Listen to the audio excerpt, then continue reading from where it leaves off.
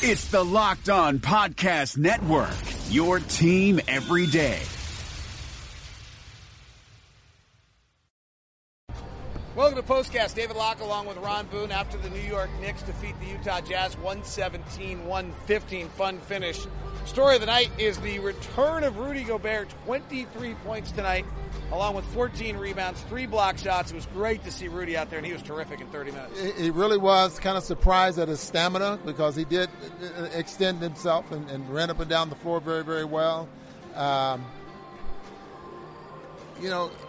Defensively, I thought he did a great job there as well. So hopefully things start to pick up defensively for this team as we go forward. Jazz defense tonight was awful. Their defensive rating tonight turned out to be 114.4, which is not good. At one point, it was at 120. The Jazz shut them down. But the Knicks, just to put this in perspective, the Knicks' offensive rating on the season is 107. So if you were an average defense, you would allow 107. The Jazz are supposed to be better than average, so you'd like us to be at about 102, 103, maybe 100 if you're going to win. And the Jazz instead allowed at 114, right? So that, I mean, you were 7 points worse than an average defense against the Knicks. That's not good. Well, you haven't had a lot of time to work on defense, after getting the word that Rudy was going to play. But I think for the most part, everyone knew, what to do because from when Rudy was healthy. It still have to execute it. The timing has to be there. And, with moving Derek back to the forward position, maybe that has something to do with it. But the defense is definitely going to have to get better to win. The signature kind of Jeff Hornacek's coaching over the years has been he finds a play or a mismatch and then goes at it. And we saw it in the third quarter. They ran Courtney Lee off a low kind of pin down into a dribble handoff, and sometimes not off a pin down, just into a dribble handoff from the far corner around and he scored 13 points in that third quarter and changed the game. Yeah, he was able to, and the fact that it was so low, when he turned the corner, he was already 15 feet away from the basket, and that made a huge difference. And then when the Jazz decided to blow it up, he knocked down a 3. But the big thing for them was the fact that Courtney Lee was able to get at that 3-point line. At the free throw line, and he just had a great quarter, 13 points in that third period, and then Hardaway picks things up from the rest of the third quarter to make things work. Then late in the game, they put Rudy Gobert in pick and roll time and time again. Yeah, you can understand that. I think the Jazz would love to have Porzingis also in the pick and roll. And so you try to take advantage of that, knowing that there's certain weaknesses on the floor that you have to. I won't call that a weakness, but you call it an advantage that you would have. You try to take advantage of it. So just like the Jazz would like to put Porzingis in the pick and roll, they wanted Rudy in there as well. So much of our focus has been on Donovan Mitchell night in and night out. Tonight, not a great night. 7 of 21 from the field, 3 of 11 from 3. The first question I think it's going to be asked is, did having Favors and Gobert back on the floor with Donovan disrupt his spacing, his ability to get places? Remember, he wasn't playing. He didn't shoot very well to start the year before Gobert got hurt. My feeling on that is that he just wasn't playing well yet, hadn't quite figured this out. But do you have any feeling that he doesn't have as much space in this lineup as he had before? I don't know. I'm going to have to watch another game or two to see if there is such a thing. Could have been the defense of the New York Knicks, the way they were covering him and trying to cover Rudy there as well. So that might have something to do with it.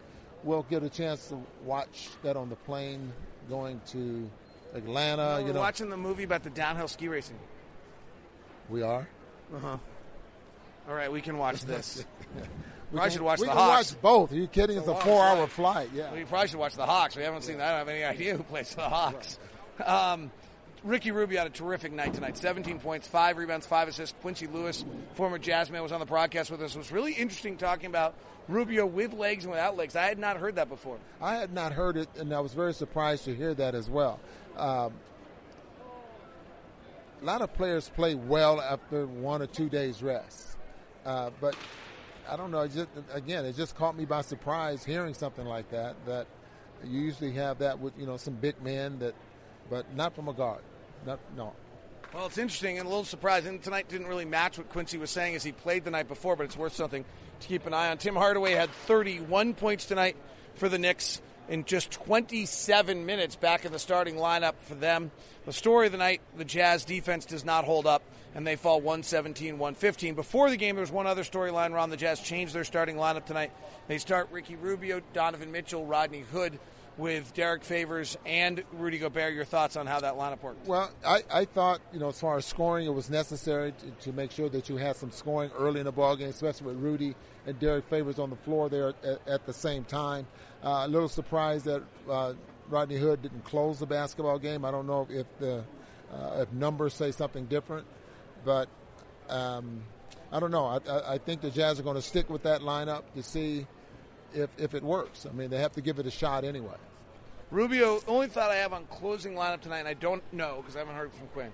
The only thought is, one, Rubio's playing very well. Mm-hmm. Two, Tim Hardaway had 31 points in 27 minutes. I don't know who he had them on. Yeah. Joe Ingles did not start, was playing well, and there might have been a feeling, I just took you out of the starting lineup, but I'm going to show you that you're still important to us. I'm going to close. And on most nights, he's going to close with Donovan and Rodney, but tonight he closed with Donovan and Ricky instead. I think there might have been a confluence of events, one of which was that on the night in which you took Joe Ingles out of the starting lineup, you kind of pre-decided you were going to close with him. So it could have been any of those three things. One, Rubio playing well. Two, whoever was guarding Hardaway was not doing a very good job in those 27 minutes.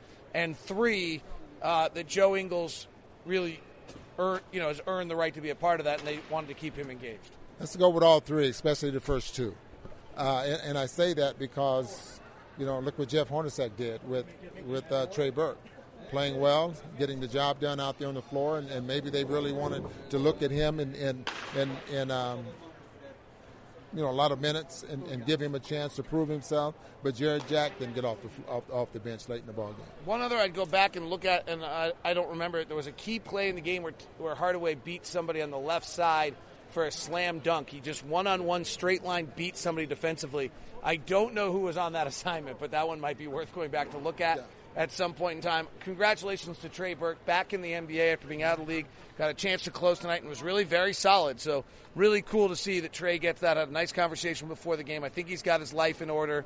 I think he is beginning to understand what's more important and what's less important, and hopefully this leads to some success for him. So great to see. That wraps us up. The Jazz fall their third straight home loss in games that we frankly thought that they might win. The Pelicans, the Pacers, who are good, but have lost their other two games on that road trip, and the Knicks. So things looking fairly poor in regards to the playoff picture at this point.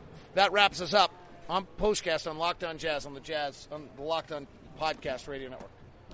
Hi guys, this is Josh Lloyd, host of the Locked On Fantasy Basketball Podcast. The NBA is back, so that means that fantasy basketball is back in one form or another. We've got daily fantasy, but there's also some fantasy leagues with the resumption of play with these 8 regular season games in Orlando, and Locked On Fantasy Basketball is going to have you covered. It's not just for fantasy basketball though, because we recap all of the games across the NBA, so if you're looking for a broad overview of the action across the league every day, Locked On Fantasy Basketball is the podcast for you.